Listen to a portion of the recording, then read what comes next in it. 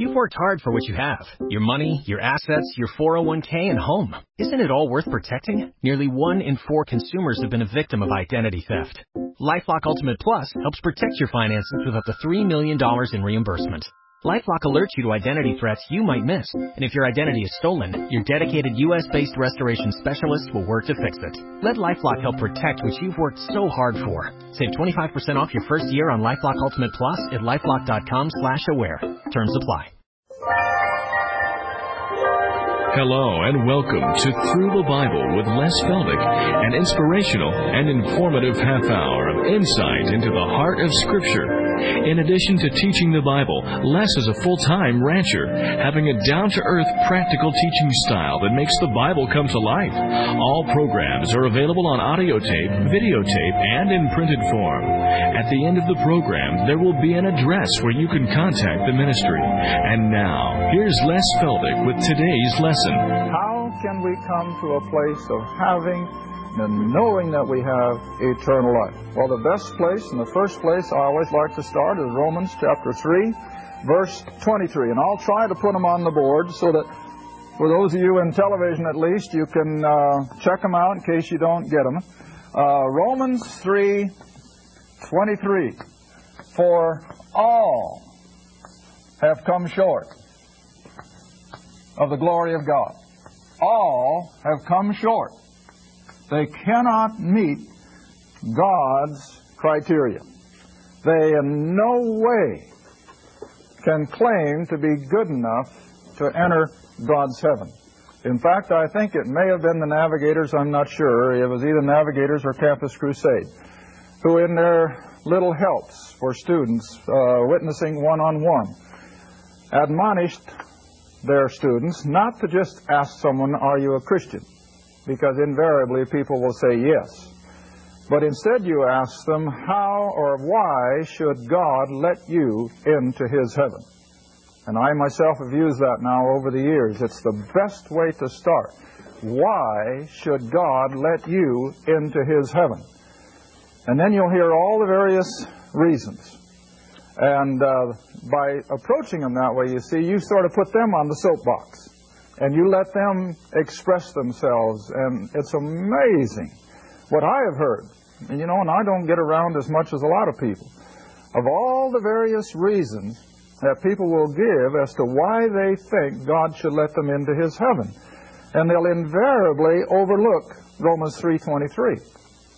But see, this is the very first step of faith on that road to salvation, is to recognize that in ourselves we are lost. We are like sheep without a shepherd. We are separated from God because of the fall of Adam, who was the federal head of the whole human race, and consequently the Scripture says it. I would never judge anybody. How could I? But the Scripture says everyone has come short of the glory of God, which means we can't enter God's heaven unless God does something on our behalf. All right, and the next verse I always like to use in a situation like this is Romans 6:23. Romans 6:23. And that verse says, for the wages of sin are death. And then the last half of the verse is the flip side, but the gift of God is eternal life through Jesus Christ our Lord.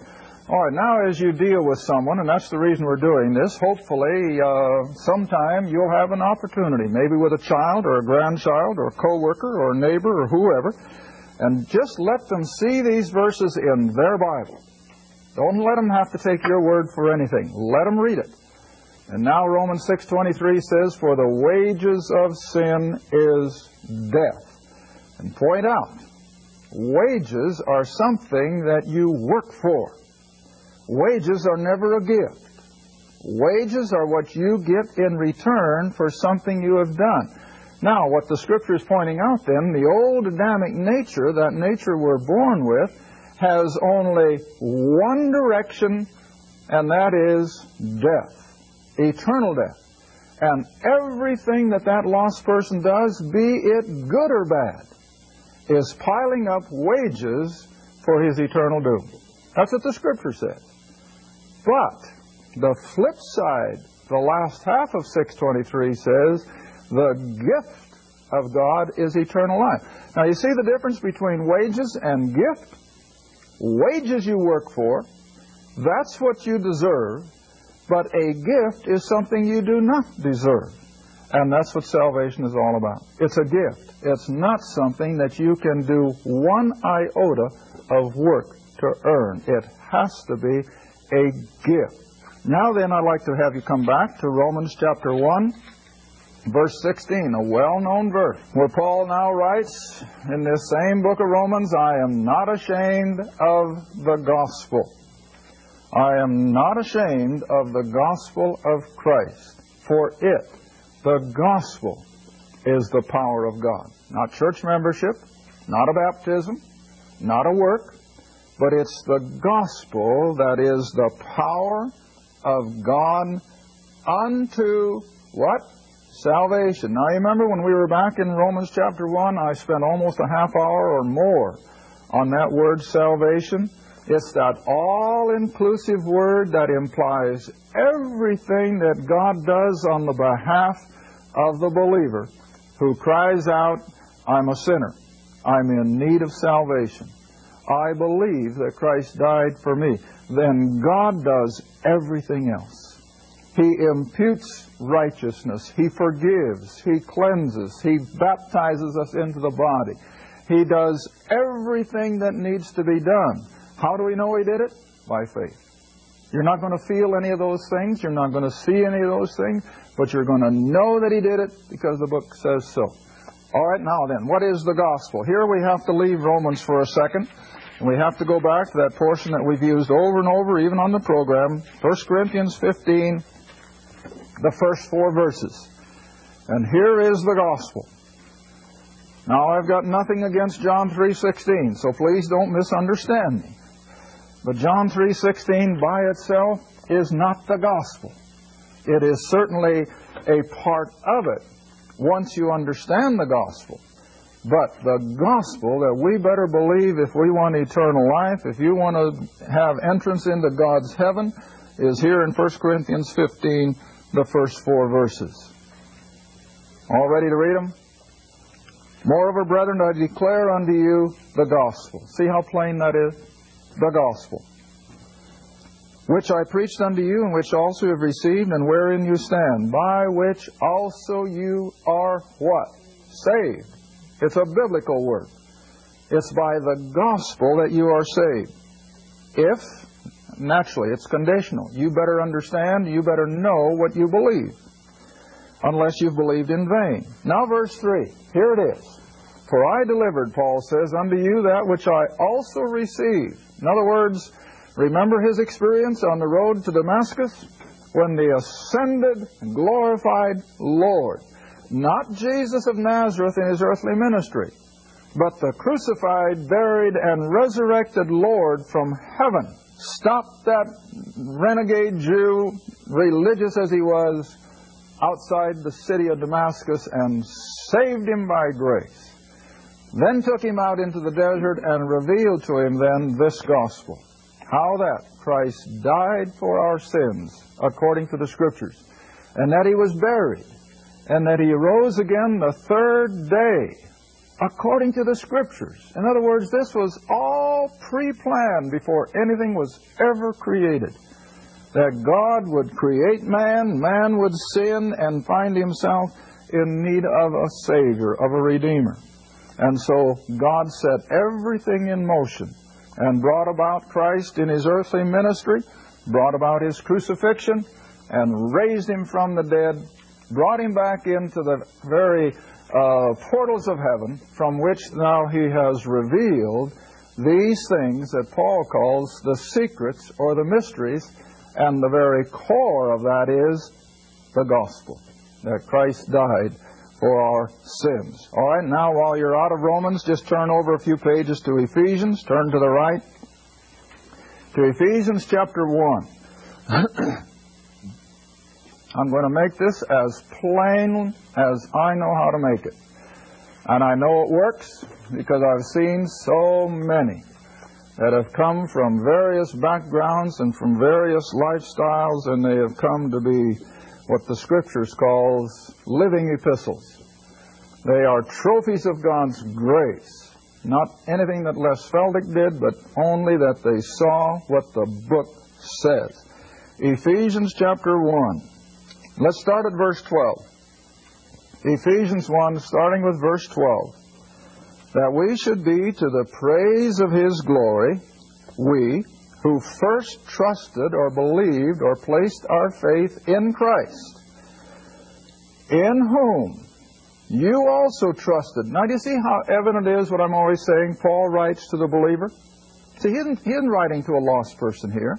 He's writing to you and I as believers. And he says, in whom you also believe. After. Now watch this. I've had more than one couple from various denominations, after I read this verse, just literally have their eyes bugged open. They said, we never saw this before. This isn't what we've been taught. But here it is. After you heard the word of truth, and what's the word of truth? The gospel, see? That Christ died, was buried, and rose from the dead. So after you've heard the gospel, and you've been able to consider it, and you're old enough to understand that not only are you a sinner, but now you can understand that Christ is the remedy. All right, read on. In whom also, after that, you believed. Now, you see all the things it doesn't say? It doesn't say anything about church membership. Now, I'm not against the local church. See, I have to keep reminding people. I'm just stressing what salvation is. And all these other things follow. But when it comes to salvation, you can't put church membership because it's not in here. You can't put in a baptism. I don't care whether you sprinkle or pour or immerse or whatever else. It's not in here. And after that you believed, then what did God do? He sealed you. He branded you. Now I'm still a cowman. I've been working cattle every day lately. I'm still a cowman. And one of the very marks of ranching is the what? The brand. And it demarks ownership. Now that's exactly what the indwelling Holy Spirit is for God. It is His mark of ownership.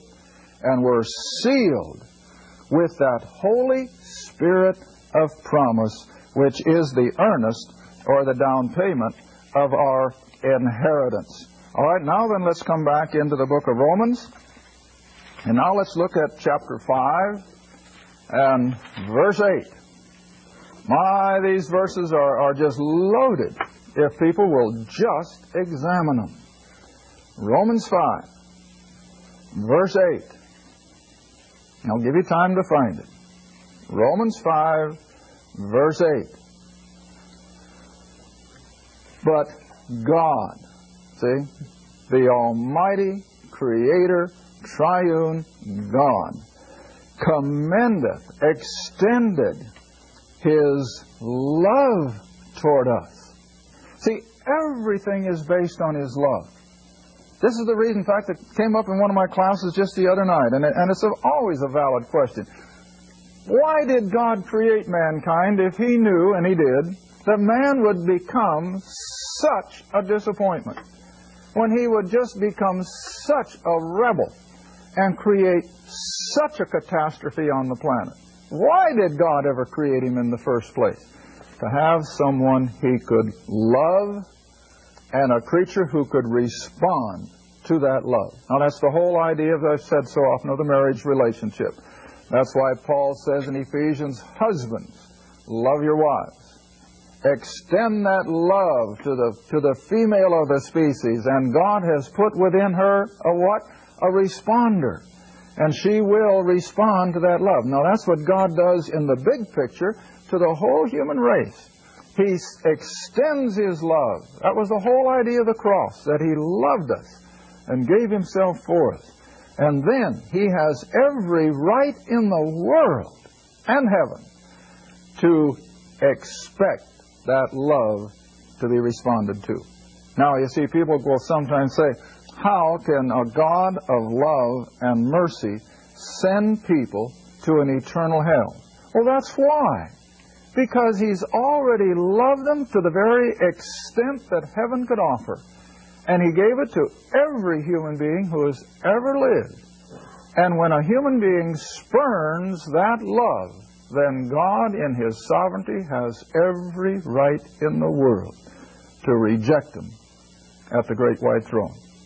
And that's why I stand here and teach that this book was given the human race for basically the sole purpose of helping people to escape this wrath of a righteous God.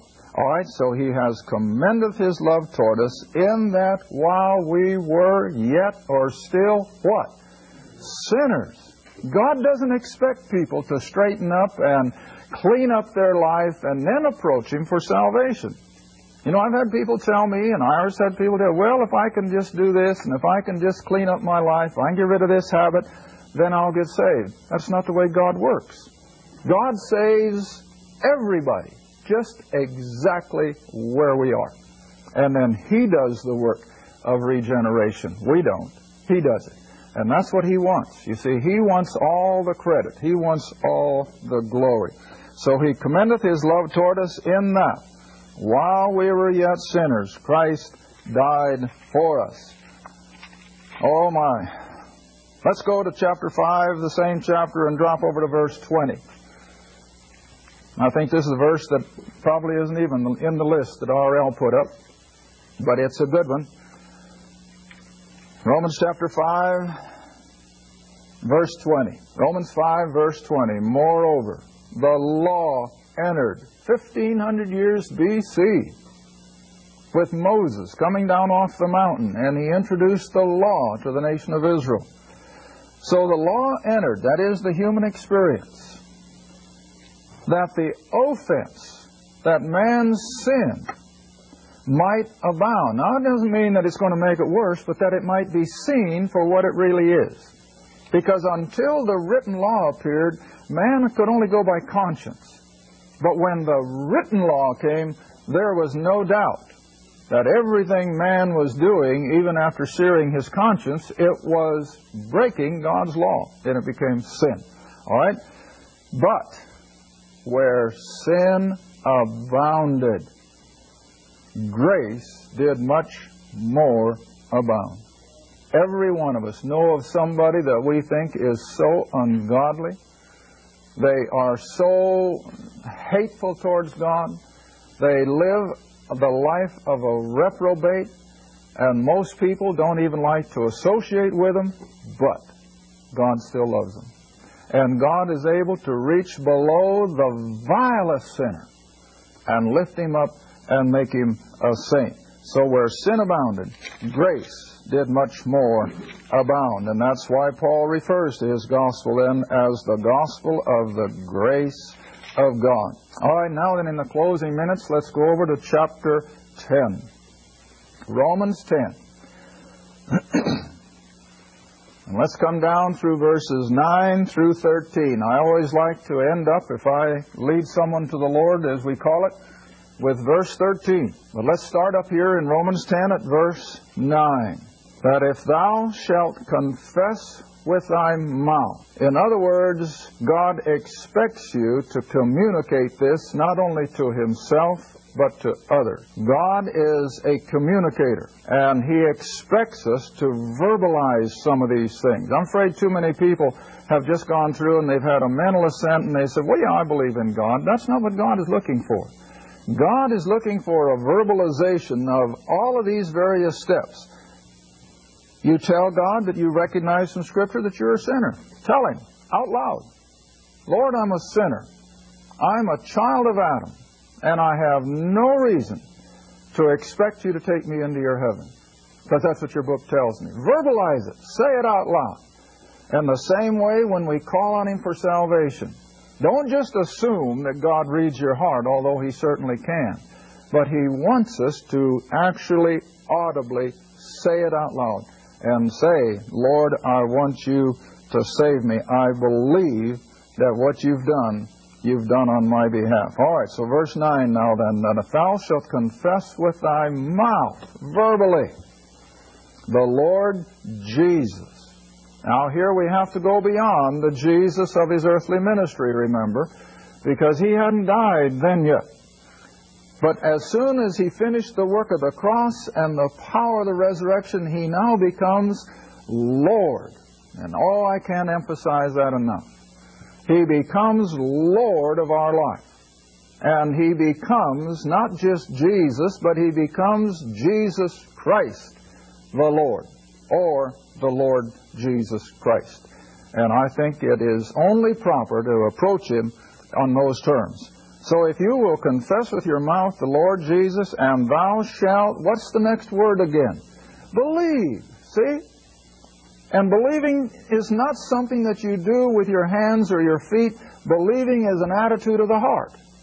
And so if you will believe in thy heart that God hath raised him from the dead. Now, I know it's not all in here, but he couldn't have raised him from the dead unless he what? Unless he died. So that's implied. So if you believe that Christ died, was buried, and rose again from the dead, what's the promise? What's the promise? Thou shalt be saved. That's a promise. God said it. Oh, I know the Apostle Paul wrote it, but God said it. And this is where he wants us to come. That we say, all right, God, you said it. I believe it with all my heart.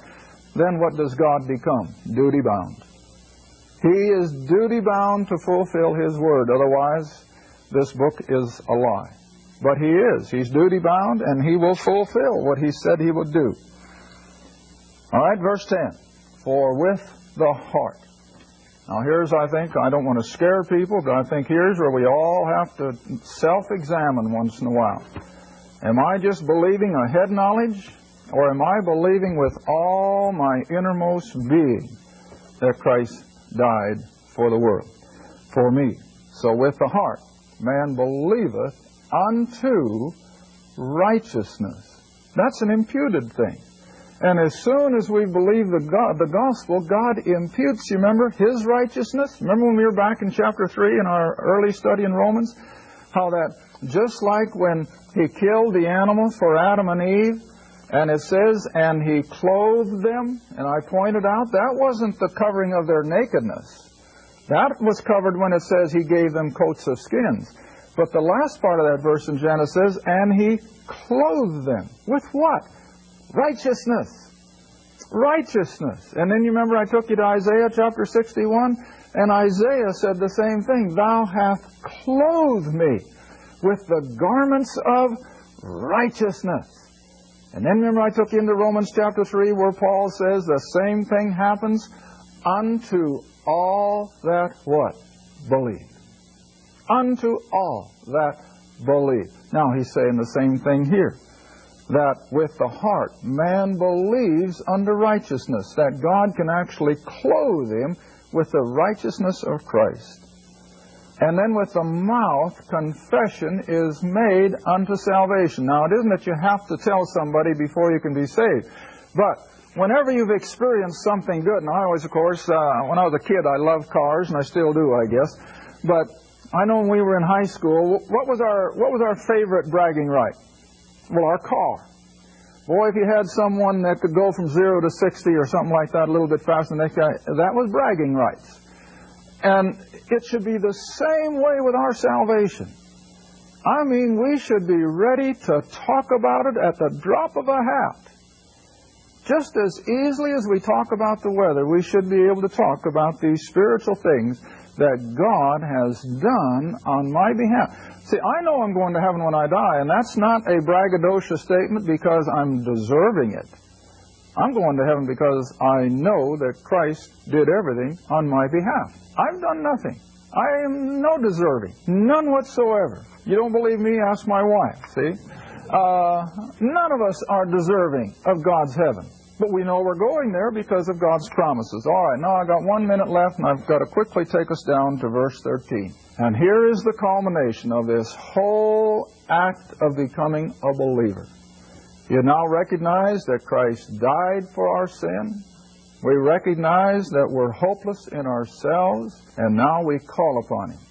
For whosoever shall call upon the name of the Lord, and again, what's the promise? Shall be saved. That's a promise. You know, I've used it before, and I'll use it again. You take a swimming pool on a hot summer day, and all those kids yelling and screaming, It's the kid that's in trouble, in spite of all the other racket, that the lifeguard hears.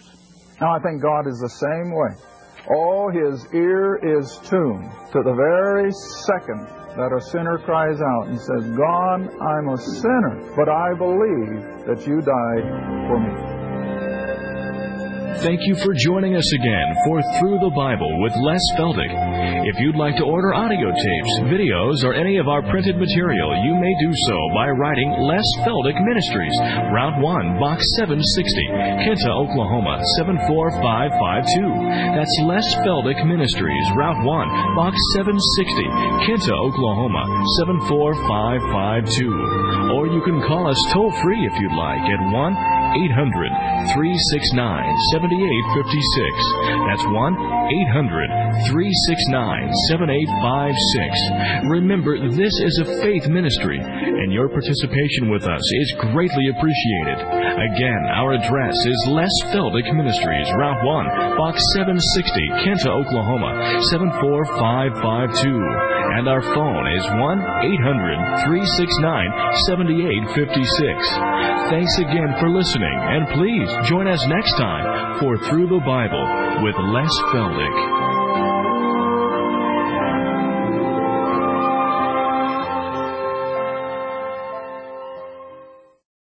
You've worked hard for what you have. Your money, your assets, your 401k, and home. Isn't it all worth protecting? Nearly 1 in 4 consumers have been a victim of identity theft.